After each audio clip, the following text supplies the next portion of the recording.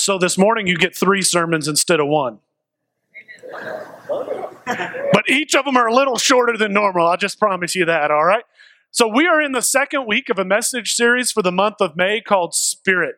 One of the questions I get a lot of questions we get around the church quite a bit is just exactly who is the Holy Spirit? What does the Holy Spirit do? What's that Pentecost thing we talk about? And what's the assurance of the Holy Spirit? So those are the 4 questions we're answering for the month of May. Last week we talked about who is the Holy Spirit, the third person of the Trinity, God himself, the Spirit of God. We talked about that quite a bit. This week we're going to talk a little bit about what does the Holy Spirit do?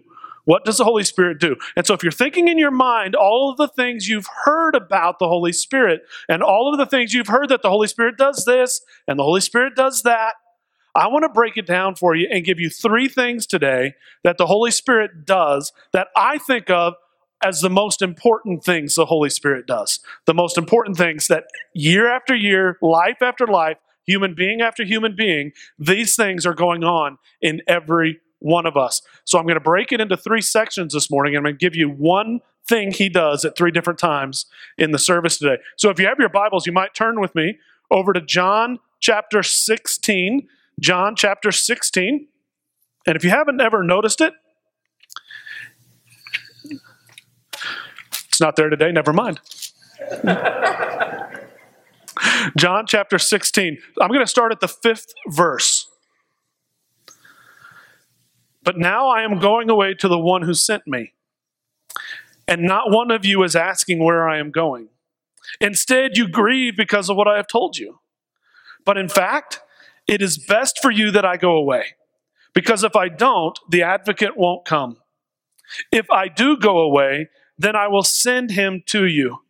And when he comes, he will convict the world of its sin and of God's righteousness and of the coming judgment. The world's sin is that it refuses to believe in me. Righteousness is available because I go to the Father, and you will see me no more.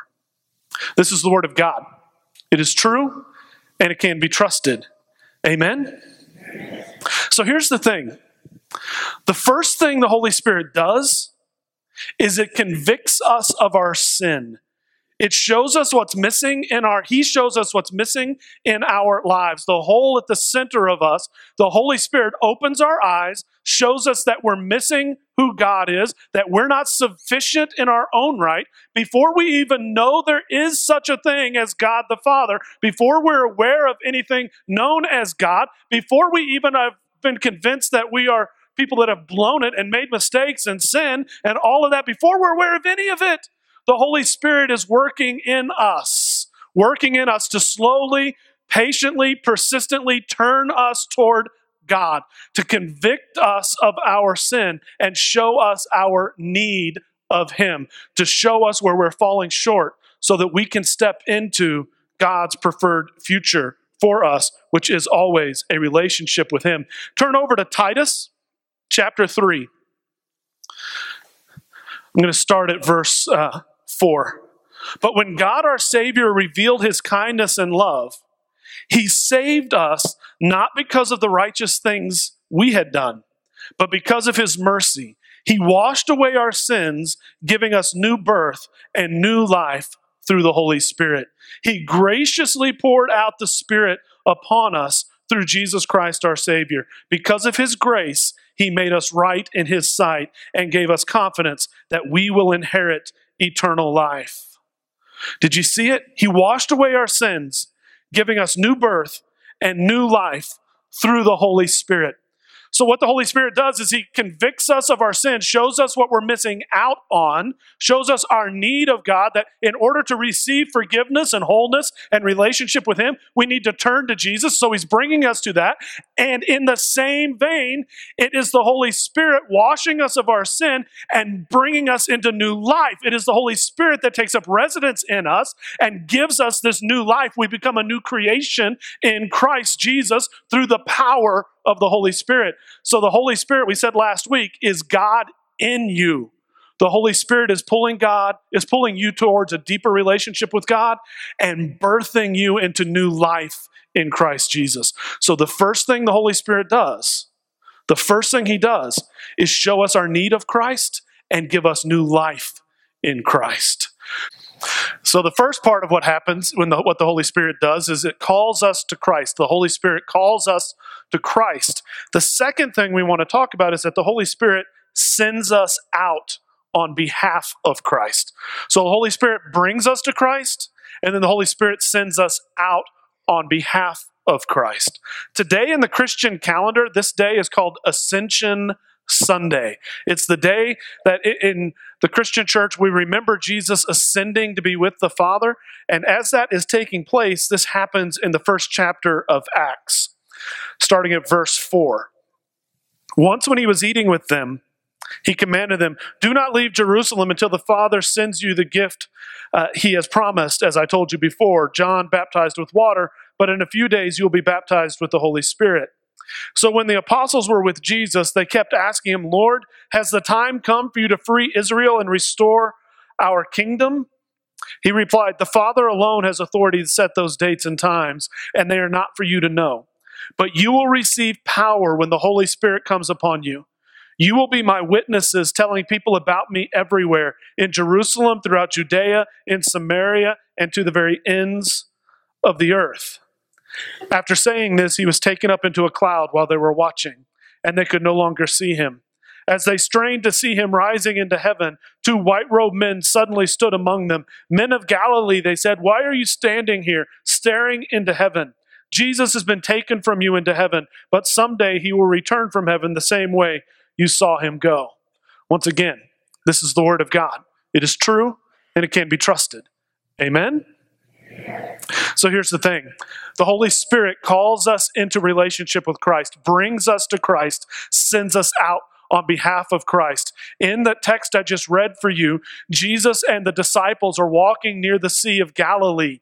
They are there. The crucifixion has already happened. His death has already happened. He has already been risen from the grave. He is there giving them his parting instructions. They're wondering what's going to happen, what's next for us, how's this all going to play out? And he says to them, his disciples, "You will receive power when the Holy Spirit comes upon you, and you will be my witnesses in Jerusalem, Judea, Samaria, and indeed to the very ends of the earth." You will be my witnesses everywhere, in Wolfforth, in Friendship, in Southwest Lubbock, in Lubbock County, in the West Texas, in all of Texas, in the United States. Anywhere you go in the world, you will be my witnesses, because the Holy Spirit is upon you and in you and guiding you to be my witnesses wherever you go. And so our graduates today, if you watch the videos, you hear about colleges. Some are going to Fort Worth, some are going to Tech, some are going all over the place, some are going onto the mission field for a gap year, others are planning their lives that they may one day be full lifetime missionaries. The reality is, wherever your next steps take you, you already have the power to be the witnesses God is calling you to be. And it matters not whether that's professional ministry or missions, or you're going to be a teacher or a lawyer or a doctor or a nurse or a farmer or whatever it is. In every area of your life, God is commissioning you and sending you as his witness and his missionary into that place. The power of the Holy Spirit is upon you and within you to share the gospel of Jesus with a lost, hurting, broken, and dying world. Whether that's in Fort Worth or Lubbock or Swaziland or Oahu, wherever you may be. Now, church, I just said that like I was talking to the graduates, but I'm talking to you as well.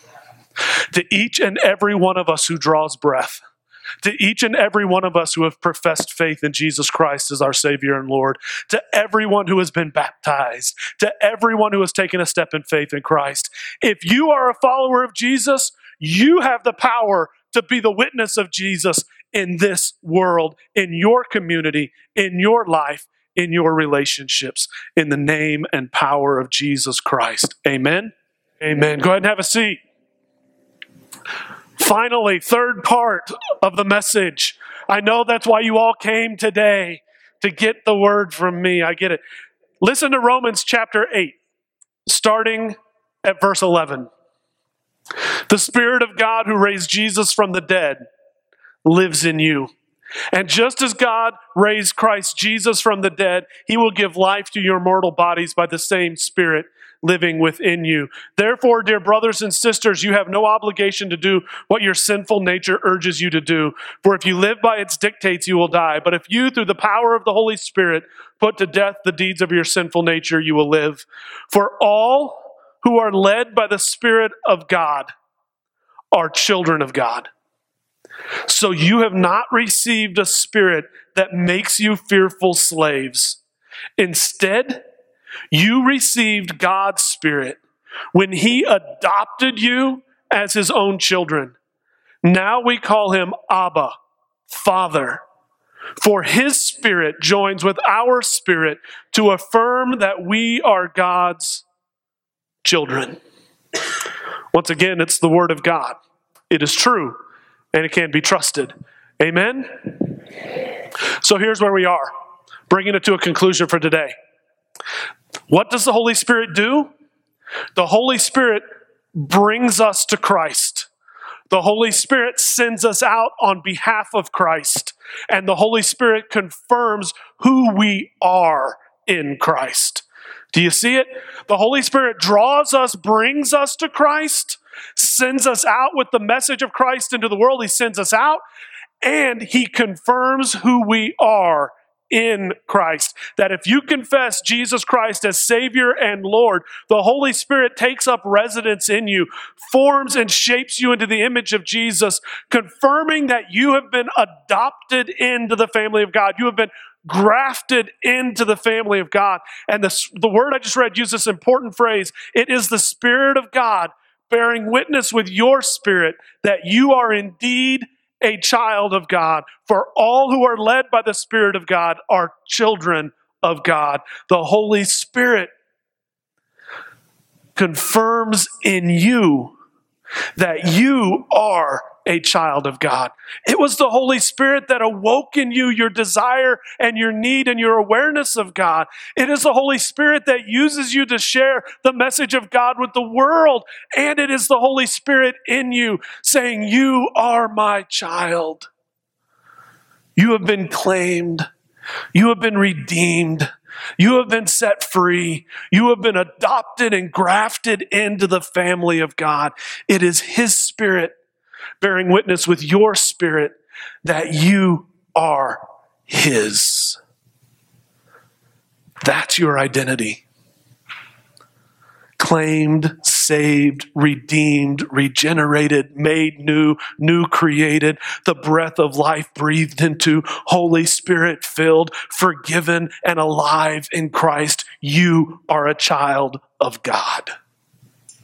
And that is the Holy Spirit speaking to you. So I'm going to ask the confirmation kids to come up.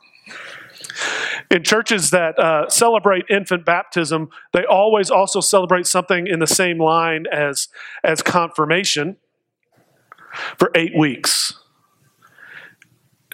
9 if you include the Saturday at Cedar Canyon together. I've enjoyed getting to know you. I've loved watching you wrestle with the truth of the scriptures and the faith. I've loved looking into your eyes as I've asked you questions you didn't understand what I was talking about, but you worked on it and you wrestled with it. I loved watching you talk with each other and try to fix what you thought was wrong with it. No. You remember you saying that all the time, right? I love it last Sunday and this Sunday when I say amen, you said, so be it. Yeah, because that's our thing. But what I really love is watching you come alive in Christ. That when each of you were in the water just a few moments ago, and I said, do you have faith in Jesus Christ, our risen Lord and Savior? Every one of you looked at me, not just like, okay, I need to say this in order to get through this moment, but you looked at me with I really do. Look, I really do believe in Jesus as my Savior and my Lord, as the one who forgives me and the one who leads my life. So now you're coming to a place where God is confirming in you who you are in Christ Jesus as his beloved, his son, his daughter, his kid.